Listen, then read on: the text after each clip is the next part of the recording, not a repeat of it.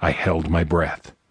I had waited 17 seasons of the sun's passing for this. A scarlet haze stirred in my mind, coiled, leashed at my side, the personification of instinct, the instinct that all of my race must tether tightly, lest we lose our sanity and become no more than animals. More snaps of branches, crunches of feet on ice-covered grass. From the shadows crept the ebony-furred, low-slung shape of a female panther. Fearsome eyes, the color of glacial ice, gleamed in the dark. My test. I prayed to my sire and dam, my father and mother. Sturker and Hell, be with me as I strike. The animal before me, a dark-furred behemoth of tooth and fang, would determine my worthiness. Worthiness to take over my mother Hell's place as the high priestess. Hell had to go through it, as did the first daughter of the first daughter for generations. If I survived the encounter, I would enter into an apprenticeship and learn all the secrets of the Spirit Mother, and if I did not, then the tradition might well end there.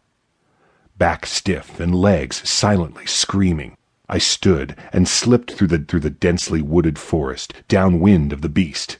Unsuspecting, it trundled over to the gleaming surface of the lake and began to lap at the cold water. The scarlet haze in my brain sniffed prey. It shifted inside my head, looked out hungrily through my eyes. I felt it begin to extend, run its fine spirit cords through my limbs, felt it tap into my heart, made it beat faster with rich blood. I shifted the grip on my knife.